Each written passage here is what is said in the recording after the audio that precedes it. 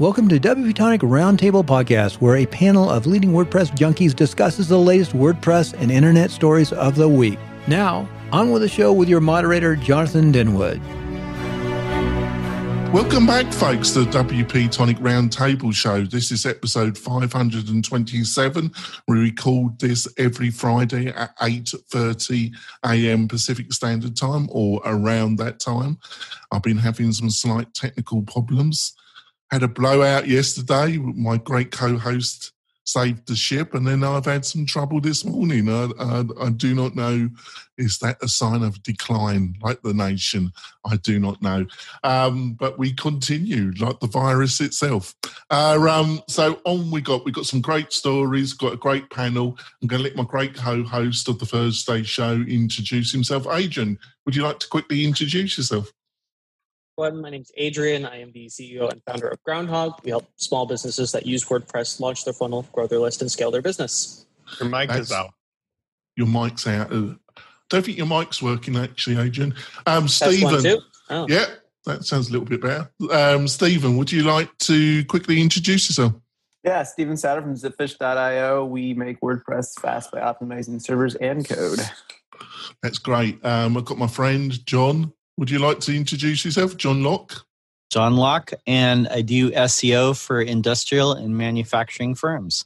That's great. And I've got my friend, Spencer. Spencer, would you like to introduce yourself? Spencer Foreman from launchflows.com. Right, there we go. So before we go into the main stories, I want to talk about one of our great sponsors, and that's Kinsta Hosting. Kinsta Hosting only hosts WordPress websites. They've been doing that for a number of years. They offer a quality service. They use Google Cloud as their backbone, so you get superb speed and reliability. They offer great UX design, great support, great everything, basically. So if you've got a client that's got a WooCommerce website, got a learning management system, and they need something with a bit of oomph to it, or you might need that, I suggest that you go over to Kinsta, have a look at their plans, buy one of them, and also tell them that you heard about them on the WP Tonic show. They're just a great company. So, on to the first story. iThemes has required restricted content pro for Sandhills development. What did you think of this one, John?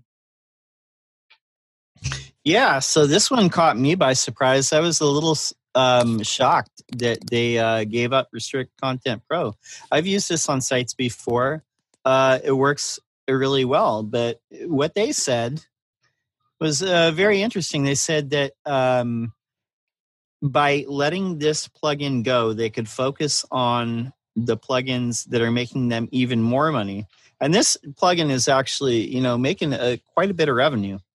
But their main plugins, Easy Digital Downloads and Affiliate WP, they said this actually was like freeing up, or basically like hiring developers to work on those. So those plugins are making even more money than this one. So Pippin's a very smart guy. So I think this is a great strategic decision. And, iThemes is a good home for it. They have a talented staff. So congratulations to everyone involved. They have to get them back on the main show again, and Adrian can just interview him, and that'd be great. Spencer, I think it's the reasons they give seem to be. I wouldn't say it was the bastard child, but I think they were a bit more focused on the other plugins, weren't they? Pippin has done an interview or two recently where they talked about all the businesses in the lines of products, as well as the brewery and his own burnout and hiring a team. And this is a guess, but based on what he said and based upon the fact that we have interaction with him through WP Fusion and so forth, I would say it's probably a matter of seeing that the opportunities in the other plugins were more aligned with what they're doing, and that this one was already covered by other services, not the least of which Jack's plugin. But the idea of restricting content is in some ways done better by a tag-based system that works with your CRM than it is to have an exclusive plugin. So maybe that was the estimation he made, which was, hey, you can do this other ways. We can align our other stuff. And I know he's always been talking about how quickly things exploded which gave him a sense of like, wow, got to streamline and simplify and even pull himself out of the business to avoid burnout. It's hard to keep that many irons in the fire if they're not in alignment. Especially when they're growing and you got a lot of stuff on your plate, you can just feel overwhelmed, can't you? It's a nice feeling.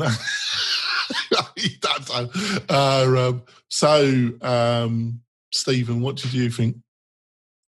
Not to just reiterate what everybody else said, I think one of the most interesting points is that like they're making $500,000 a year in recurring revenue, which I was really impressed by, kind of riffing off of what Spencer was saying, that there's a lot of other plugins that have kind of been solving this problem. They were one of the early guys to market, but that they're continuing to make that recurring revenue over and over again. I think it's pretty impressive. But I get the acquisition. I think it makes sense. I love what Sandhills does. I think they have some pretty cool software out there, and it's usually always rock solid. So it'll be interesting to see where this goes, but iTheme is a good home for it. They do good stuff over there too. So, Adrian, what did you think? And also think it was fascinating with our interview, or before the gods cut me off, Adrian. I partially knew fully interviewing Corey from iThemes, the founder, and he was talking about Exchange, and I thought that was a superb plugin. But it's just really odd that they just couldn't get any traction with that. But then, like what Stephen says, he's got $500,000 recurring revenue. It's really strange how some things work and some things don't, do they? I think part of the thing, or one of the issues that we went into deep with Corey and iThemes Exchange was that they were going from product out rather than customer out, and solving product problems instead of customers' problems. Or they might have been solving customers' problems, but that wasn't their focus. And the mentality often is what causes products to either succeed or fail. And he decided. Can I just interrupt slightly? I'm not trying to be rude, but I was thinking about it last night. Do you think one of the problems was that they were facing a product that was trying to sell like WooCommerce? It's free. It was never free because you had to buy all these add-ons. You always had. But do you think that might be one of the problems they were having? They were facing WooCommerce, and it's saying all the time free. And in exchange, you always had to pay to use. I mean, I can only speak from my own experience, and based on what I talked with Corey, is that they tried to tackle too much. They tried to bite off. They basically just tried to be WooCommerce, but different, right? And okay, that's fair, but how does being different than WooCommerce actually benefit the customer, right? What actually makes you worthwhile working with versus WooCommerce if you just both do the same thing and WooCommerce is bigger and has more resources and all of these different things, right? That's the value of niching down. And I think Restrict Content Pro, as one of the first early adopters, actually was able to niche down. Their core audience is actually just in the name. It's people who just want to restrict content, right, on their site. Quick, simple, dirty, we'll get it done, right? It's in the name itself. And I think that their audience, then the type of people that use Restrict Content Pro reflect that. I signed up for a membership platform with Corey yesterday, and he uses Restrict Content Pro for his membership. And he has like 4 pages on his website to do what? Well, restrict those 4 pages. So I think the dichotomy there is visible. One product was clearly able to niche down and define the type of people who would be able to actually benefit from their product. If you need to restrict content on your website, this is the product that you're going to need. It's in the name, done. iThemes Exchange, on the other hand, it's like, well, what is Exchange? What does that mean? Are you tackling the whole e-commerce problem? How many ways are you doing e-commerce? What types of business would benefit from doing e-commerce the way that you're doing it? Are you basically just like WooCommerce but different? Then why would I bother using you if WooCommerce is cheaper? And yada, yada, yada. The story goes on and on and on and on, right? So on a side note, on the actual acquisition viewpoint of it, obviously congratulations are in order. Econ or membership, right? Online learning and membership are probably the 2 biggest growing sectors in WordPress right now because, COVID. and people are going to want to continue to produce resources online and need a way to collect money and protect those resources online. So their acquisition of this is absolutely super strategic, and Pippin has other ways of ensuring that they get to be part of the conversation by doing EDD and affiliate WP and still being highly tied into all of the various different membership and e-commerce platforms out there. So I think it's a win-win all around. They get to focus more resources on a product that is not their largest revenue generator, and we get to see a fairly large dev shop breathe some new life into an adored plugin and continue to see people being able to restrict content easily. Yeah, rightly put. On to the next story, I think. Apple, Google, Amazon respond to European tech taxes by passing on costs. What do you think of this one, Spencer?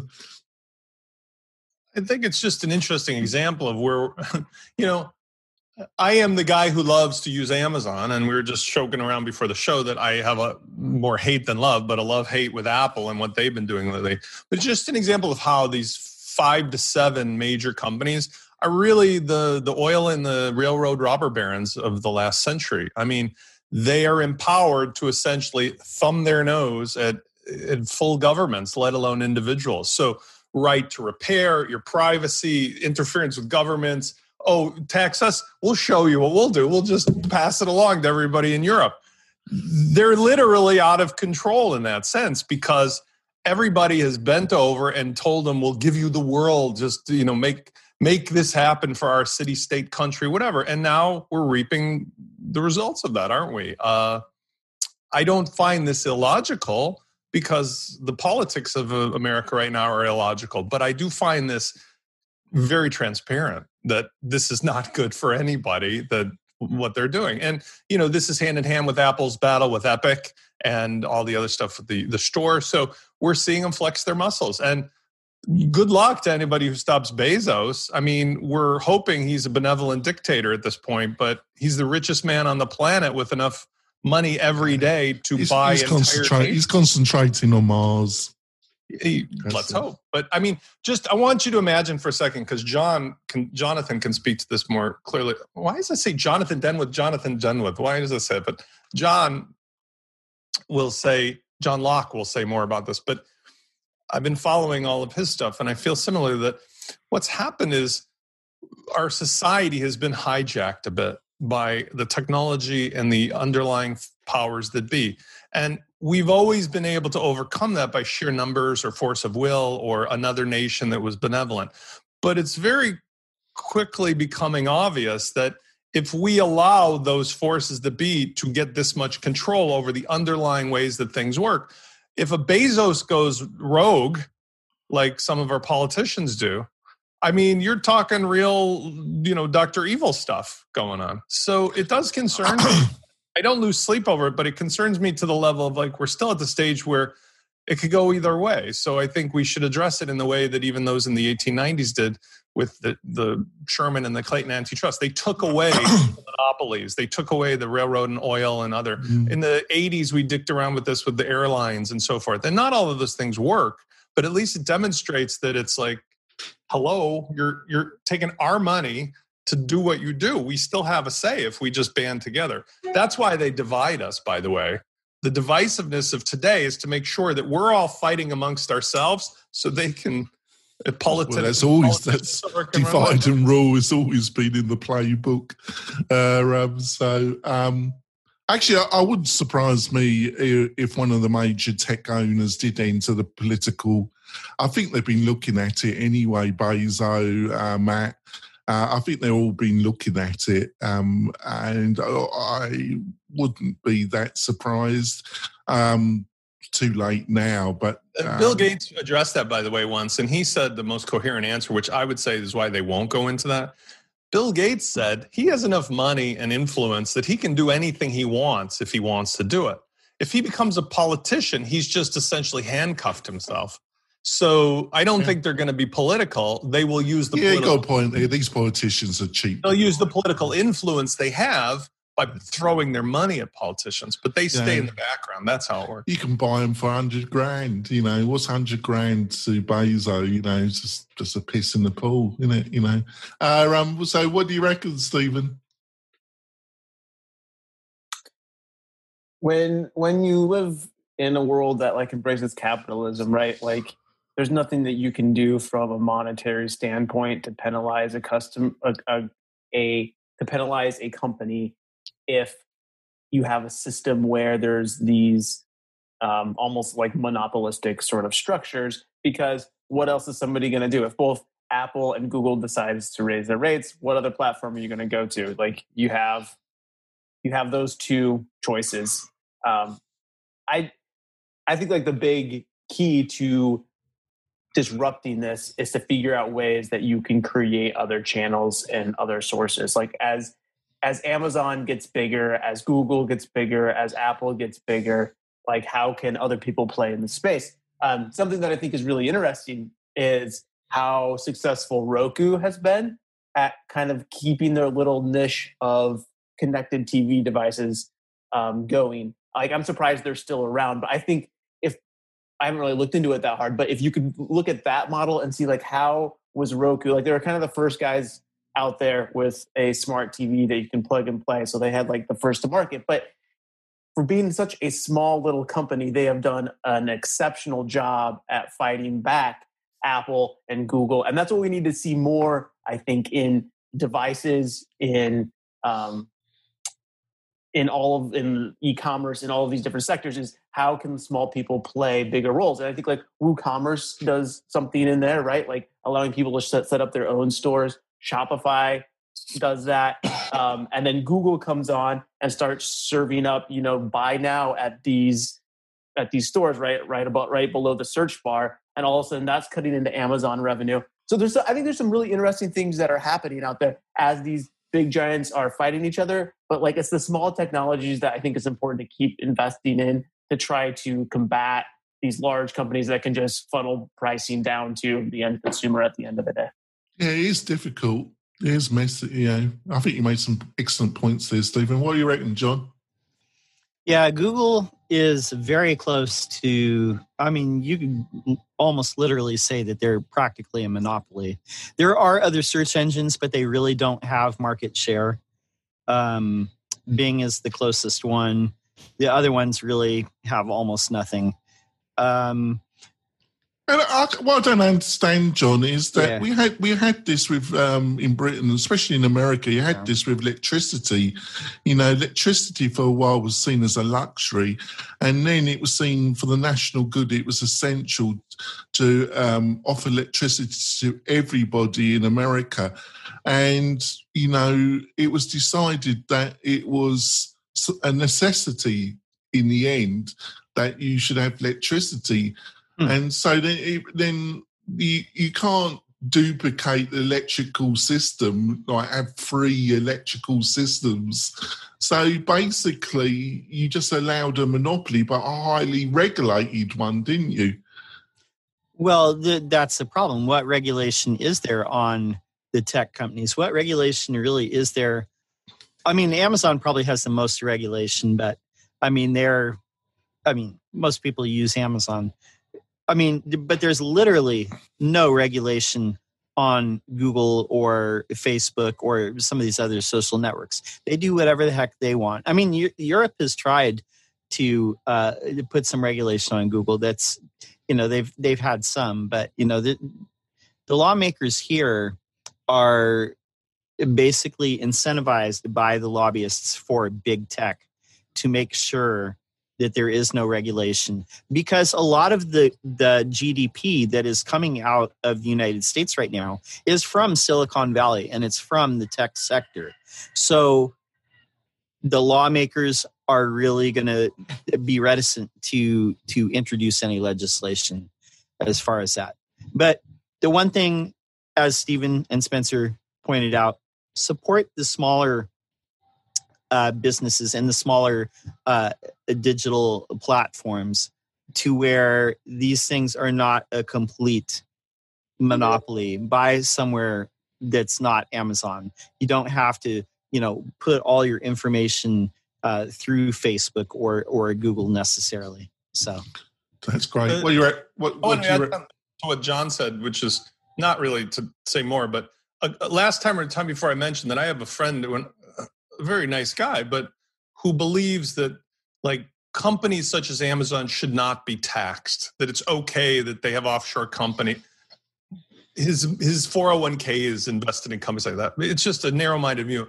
But what I was going to say is that there's no practical way at this point for a small company to overtake a Google and Apple and Amazon. What has to happen is they have to be cut off at the knees, either through regulation or through taxation and regulation. It has to be the strength of will to say, look, if you looked at the Dow Jones or the top 7, whatever, yes, sorry, investors, but like these guys now have exceeded the boundaries of normal competition, and therefore we have to level the playing field in some way. And that takes a political will that is not common. I mean, it literally takes a Roosevelt type character to come along and do something like that. I think maybe like in the short term, sorry, in the short term, you need regulation if you want to like overthrow these large companies. But like history has shown that those who are the most powerful eventually become unpowerful due to something. And what that is always a change in technology or a revolution or the sway of public opinion. And I think we're seeing some of that going on right now, but it's going to take a long time. I think there's also like some sleeping giants in the wing that we haven't really like seen what they're capable of. Like let's take Walmart, for example. Like the amount of revenue that they do over Amazon is staggering. And they just haven't moved into the e-commerce space the way that Amazon has, is because the profit margins aren't in e-commerce, right? They can make far larger profit margins by doing their brick and mortar stores still. But they just like started talking about their Plus subscription or whatever. I haven't like looked into that too much yet, but they're starting to move into that. And as soon as they decide to start putting all of their resources into e-commerce, like now all of a sudden you have this huge other giant that can possibly make a huge difference in the space, which then you have a fraction. And whenever there's a fraction, like that gives space for a small guy to kind of work their way up somewhere and start carving out part of the thing. So I think as time goes on, we'll see things like change. And I don't know if regulation is necessarily needed unless we say that we need a change immediately. And if we need a change immediately, then you have to go the regulation route. Well, I will take care of it. A bigger player. If you cracked the egg on the shell of Google, right? What could happen is a big enough player like a Bing or a tertiary company who has the resources could come in more than, although I love their company, DuckDuckGo. I mean, that's just like not going to happen. DuckDuckGo is going to come in and take over Google. But a Microsoft or another company. Now, is that replacing one problem with another?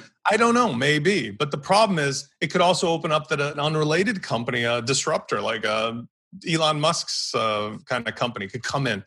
But you need to essentially remove the barriers from monopoly, either financially or otherwise. That's what happened with the railroads. They literally said, no, you cannot have control over all of the railroad lines, even if you built them. And we see this now with the cable companies, the phone companies. In the city of Chicago, those wires have to be made available to everybody. They still screw with the competitors and even the gas lines, but at least it's there. You know? Yeah. What do you reckon, Adrian, just to finish off? I guess they're just thinking, bite me. I don't know.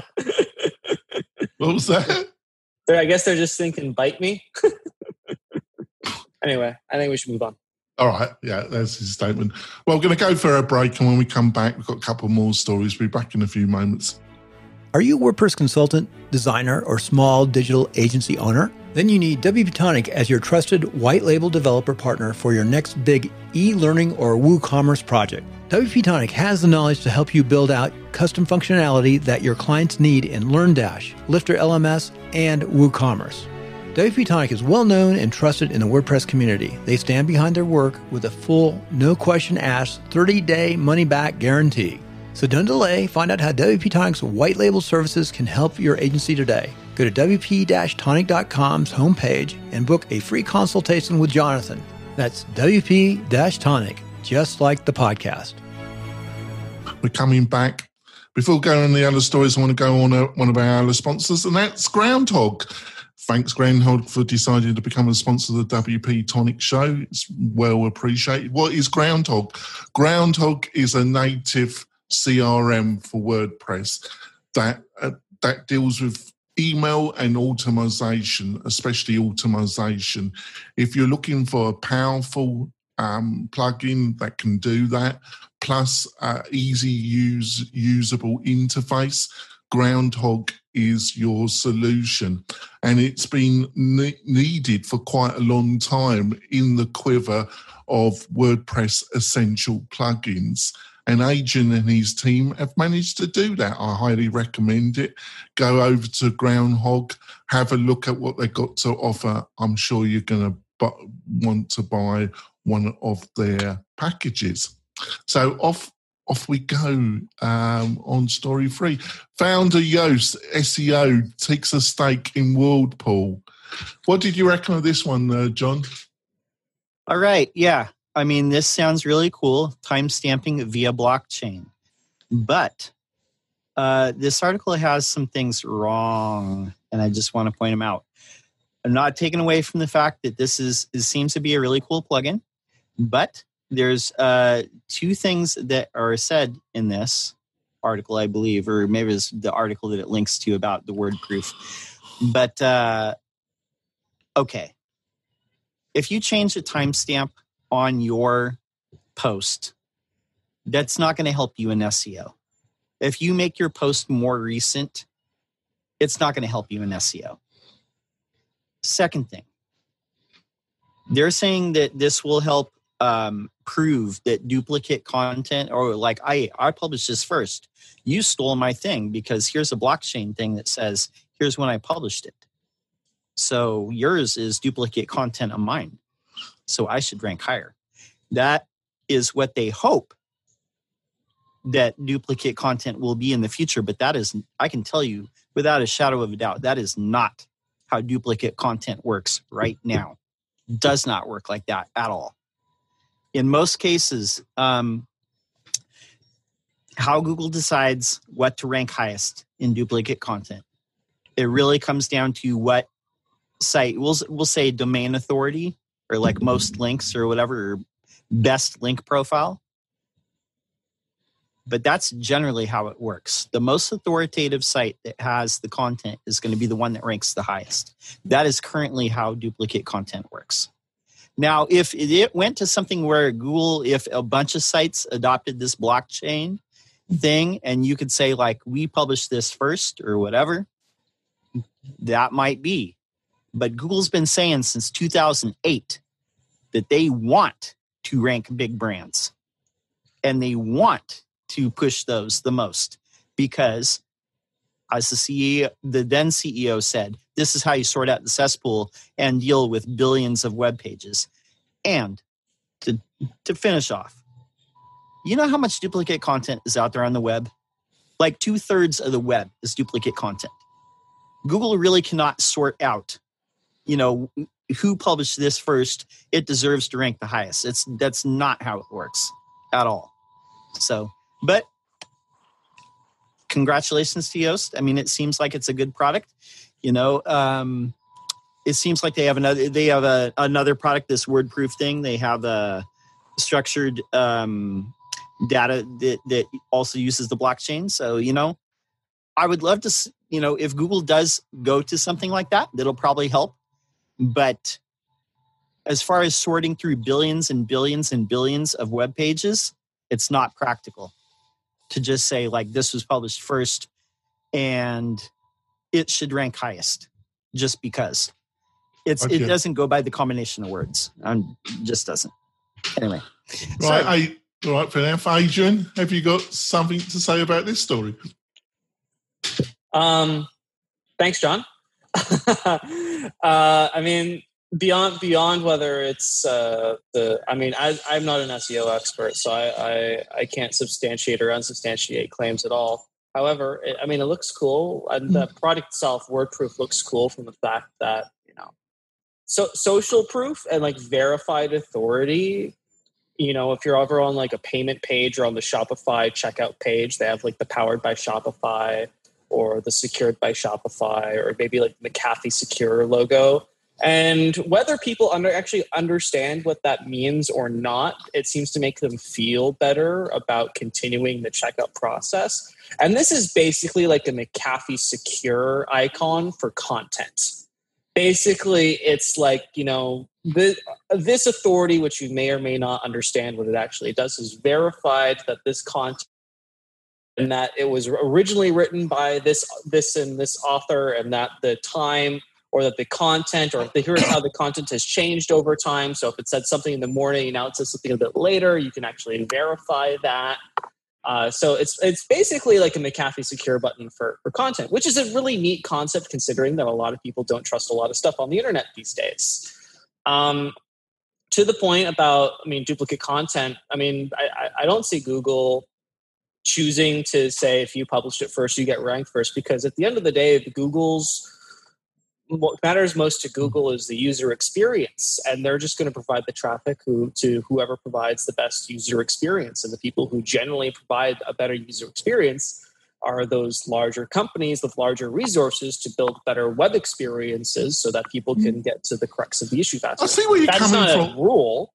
I see where you're coming from, that, Adrian. But as soon as you were saying that, like go to a large newspaper site, or they got or some other sites, they can have banners all over them like a rash. So the interest at that point is not user experience. At that point, it's monetary, right? So that's a monetary interest, which also counts. So I guess it would go monetary, user experience, and then everybody else, right? So for-profit company at the end of the day, but. Yeah, I'm with John. I don't see how in the future this would inevitably lead to original authors being ranked higher than non-original authors. If it really came down to blatantly copy and pasting, which happens sometimes, but usually it's just I'll take this sentence and this sentence and this sentence from these 14 different articles and then call it a day. Yeah, but it's a great point that John made, because people think if it's just original, I'm gonna. It doesn't work like that. There's other factors. What do you reckon, Spencer? I'll take what John says as authority on it, but at the same time, I kind of come back to I'm the Debbie Downer of SEO, where. Is this really a problem in need of a solution anyway? Are there literally litigious-oriented companies running around trying to prove who made what first and if it's legit? We do have the Wayback Machine and so forth, but I just find this whole thing fascinating. Really? There's a plugin for that? Or a service for that? All right, that's it then. Well, finish off. Yes, Stephen, what do you reckon? I personally think this is one of the most interesting acquisitions we've seen in a long time. And this is based back on what John was saying. And this is why it's an acquisition, investment. An investment, thank you. The interesting aspect of this is that most WordPress plugins are focused on the WordPress ecosystem. Very few have the legs to get outside of it. WordProof has the legs to get outside of it. To build this blockchain solution for time-stamping content, you have to have mass adoption. WordProof is never going to get mass adoption by itself because, like Spencer was saying, that's interesting and nice, but do I really care? I don't know. But if Yoast comes behind it, maybe integrates into their core plugin, right? They have 5 million plus installs. Right now, WordProof has 200, I'm on their homepage, 250,000 articles and media files that have been timestamped.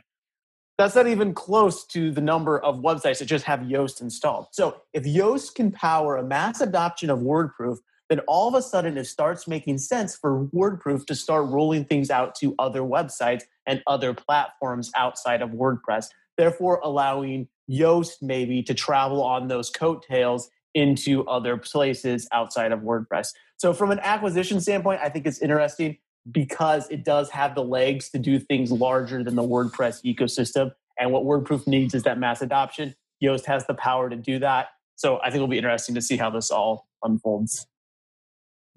That's great. Rightio. I think we'll go on to the next story. Stepping into the market with a major players, Mario Pashav requires WP CRM system. So what do you think of this one, Adrian? Well, I'm excited. We're currently like in the CRM space, dominated by ActiveCampaign, HubSpot, Infusionsoft, Salesforce, Marketo, GetResponse, ConvertKit. I can go on and on and on. There's so many SaaS platforms out there. Each of them have a very specific target customer. Some of them larger than others. And way down at the bottom of the list, you'll find me and the WordPress people. Just kind of kicking it in the WordPress plugin industry.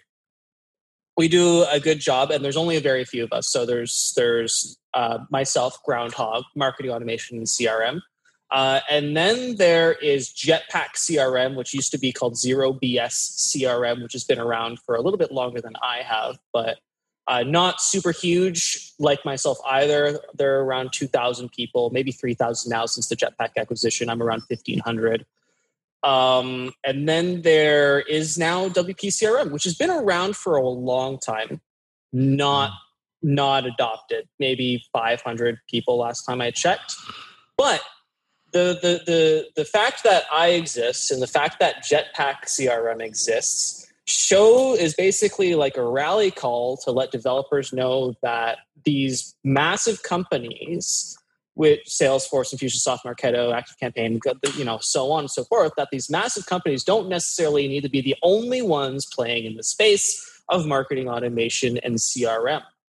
The fact that we exist is saying we can have decentralized CRM and marketing automation capabilities on WordPress sites that is totally compliant with all of the various different legal, hodgepodge and compliance around the world with the click of a button. We can have total control over all of our data at all times. We are HIPAA compliant, and as long as you're hosting on like HIPAA compliant services and all of that good stuff. There are just so many benefits to decentralized CRM marketing automation. And this is now a rally call to those developers to be like, hey, listen, there is now fresh opportunity here. Before that, before we existed, before Jetpack existed, it was e-commerce and it was membership and it was LMS. And those are kind of like the three categories of WordPress platform systems that you could have. And now there's this whole new facet, and people are going to be excited about that. In September, the people who create WP Fluent Forms are going to be releasing their marketing automation and CRM products, so that'll be exciting to see. And now we're going to see what's going to happen with WP CRM systems. So there's going to be a lot of movement in this space in a very short period of time, and a lot of investment, I imagine. The Awesome Motive people have also expressed interest in entering this space at one point. So there's going to be movement here. And this is the start. I'm a little bit begrudged, though, that I'm still continuing to be passed up to be mentioned in anything related to CRM still on the tavern. So I guess I'm just going to have to... Yeah, I noticed that. I don't know what you did to upset them, but there we go. But I get no honorable mention. No, I think that's a little bit rotten, but there we go. You just have to keep on... Dark horse. Coming on here, won't you? Keep saying it. What do you reckon, Spencer? What do you reckon about this one? WP CRM is a CRM, and I mean, obviously Adrian understands this, but I want to emphasize the point. There's a difference between a marketing automation platform and a CRM. WP CRM does not do automation whatsoever. So from my standpoint, the need for a pure CRM, literally I want to manage people with like, hello, it's Spence, let's get you that car sale, blah, blah, and move them around. That is completely a different function than tag-based automation. And so I think they get merged together because more companies like ActiveCampaign and Groundhog and so on and so forth all do those together. But I often have to explain to people, I say CRM because it takes a lot of words to say marketing automation platform. But what I really mean is marketing automation platform. And that doesn't work out to say a map, because then you think I'm talking about something else.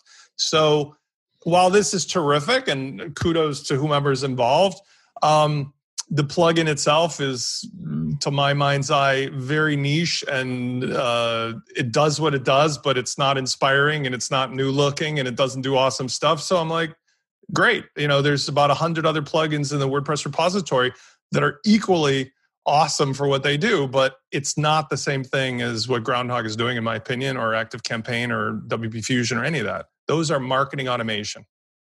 Yeah, great. Well put. What do you reckon, Stephen?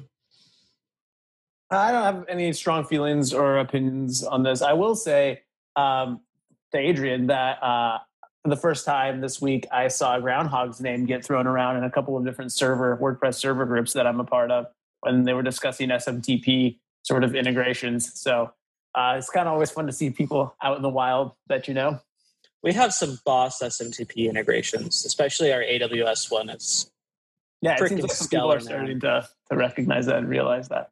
We have there's a cool built-in function to WordPress which is highly underused, which allows for multiple CURL connections at the same time.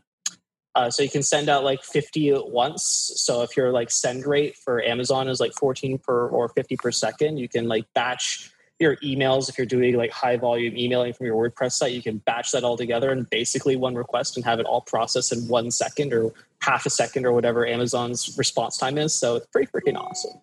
Some cool stuff there that we do. All right. What do you reckon, John? Yeah, Mario Peshev is, he's a badass developer. He's been a friend of mine for quite a while. I'm glad that this is getting a home with DevryX because they have a rock solid team. And they're saying here that at one point they were, partnering with HubSpot and they're part of their ecosystem, but they kind of went away from that because HubSpot is very opinionated in the way that they build sites and set up their CRM. But I think that they probably learned a lot from that. And I think that this is probably, if you're a smaller business and you don't need something enterprise like Salesforce or Marketo or something like that, this might be a good alternative for you to some of the other CRMs out there. So I think it's definitely worth a look. It looks like it's $199 for unlimited extensions for one website, and then $249 for unlimited websites with all the extensions per year. So that's pretty affordable. So, all right, I think we'll go on to our recommendations because I don't want this to become War and Peace. So I'll go on to my recommendation. I recommended it last week, and Adrian did a fantastic webinar with Anne Caniel and one of the founders, and it's about Automator. And then suddenly they've come out with a really they've got some fantastic deals that are available. And one of them is a deal, unlimited sites, 3-year support, as many websites and it's a lifetime deal, and it's for $599. And I bought that up myself because I thought that was a really good deal. So I'm going to have the link in the show notes, and it's a really amazing product. And I think you should go and have a look at it. And maybe they've got some cheaper options. This was the option that caught my eye, and I snapped it up. So, Spencer, have you got anything you want to recommend to the listeners and viewers? Yeah. So anybody who is needing to document, let me paste it in the chat here. Anybody who's needing to document their processes, teaching users on their website how to do stuff, or if they're doing like their own documentation section, it's sort of annoying to make a step-by-step guide because you have to literally write out the thing, then you have to take a screenshot, then you have to edit, then you have to format it, then you have to paste it.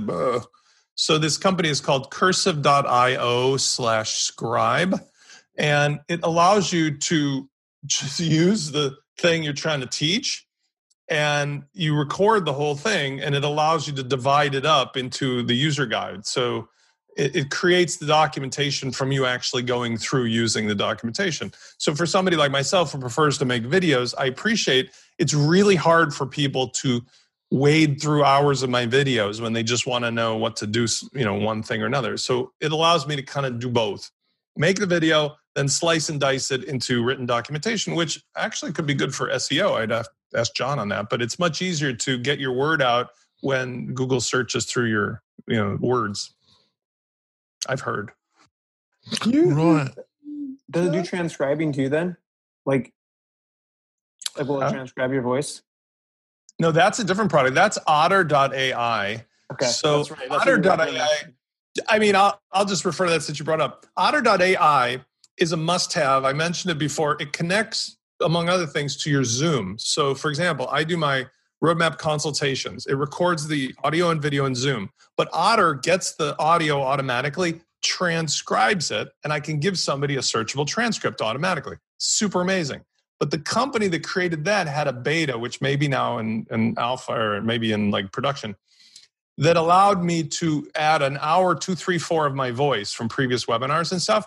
And it made a virtual version of me and my voice, which scares the crap out of me because I can feed it a transcript and it will just read it as if it's me. Or I can take a pre-made thing and I can go in and edit it with words and it will fill in the difference, which is super awesome if you want to fix a boo-boo or something. But it's scary because that means, well, maybe it's not scary. I could just retire and you guys would never know. I just stand here just talking. Like I'm so tempted to say something, but I'm not going to actually. It's whether you just mute me the whole time anyway. I'm not sure. I'm not going there. I'm so tempted, but I'm not going to. All right, John, have you got something you want to recommend to the listeners? Yeah, I do. I was watching this documentary. You probably know about this. Probably a lot of other people might not know about it. Yeah, are you familiar with the Peasants' Revolt of 1381? They ended feudalism. Do you know about this? We're going back a bit. I know I'm old, but I'm not that bloody old. Anyway, well, back in the day, this was like really interesting. So it was a unique set of circumstances. This is when the people of England were still kind of in the feudal system. And they were going to war with all these different like countries or whatever. And then the good old days. They did this tax on the people, and then so they had a shortfall because their census was miscounted or whatever, or people were hiding. And they said, oh, no, we got to tax you again, and we're going to come and extract it. But the people were fed up. So this is quite an extraordinary story and maybe a lesson for modern times. There we go. Yeah, all right. Stephen, have you got something you want to recommend to the listeners and viewers? Yeah, I don't know if anybody's recommended this before, but ACF front-end form for Elementor. That's a solid tool. I was working on somebody's website this week, and they had used it to do some pretty nifty front-end sort of stuff that had a lot of power to it to kind of automate some back-end stuff as people submitted support requests and stuff. So real cool plugin. Check it out. And Adrian, have you got something you want to recommend to the listeners and viewers? And do put all this into chat, please. So I did a few weeks ago now. I did a webinar with Buddy Boss, and I just got the recording and uploaded it to our YouTube channel. Really, really, really good stuff on seeing how you can scale up your membership community and prevent nasty things like login abandonment or lack of engagement, all that good stuff. I did a similar topic, but specifically geared towards membership sites with Jonathan. And the recording for that is also available on our YouTube channel as well. Yeah, no, I didn't interrupt that much, did I? I just let you get on with it, didn't I? Yeah. That helps, doesn't it? Right. All right, panel.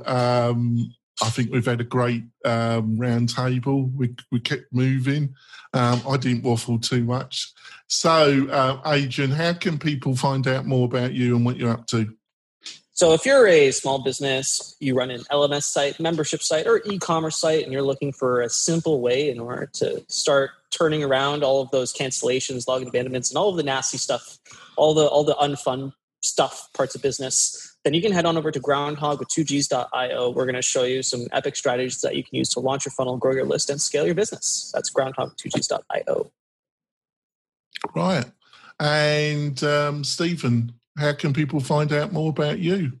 Head over to zipfish.io. You can run a speed test, and we'll show you how we can make your site faster. Right to you. And John, how can people find out more about you? Few places. My website, lockdownseo.com, or go to my YouTube channel, search Lockdown SEO or John Locke SEO. Putting out videos about every other day. So. And Spencer, how can people find out more about you and what you're up to? Over at launchflows.com, or you can have a free call about your marketing automation with WP Fusion over at that website, wpfusion.com. Right to you. And if you really want to support the show, go over to the WP Tonic YouTube channel and subscribe to the channel. Basically, I'm going to be producing a lot more videos in the coming weeks dealing with a number of different issues and plugins. It's just going to be a feast of content over there. There's already 500 interviews with literally everybody in the WordPress area. Some of the top developers, grandees like Corey. There's a load of content over there. So go over and subscribe and feast out. We'll be back next week with another great roundtable show. We'll see you soon, folks. Bye. Thanks for listening to the WP Tonic Podcast, the podcast that gives you a dose of WordPress medicine twice a week.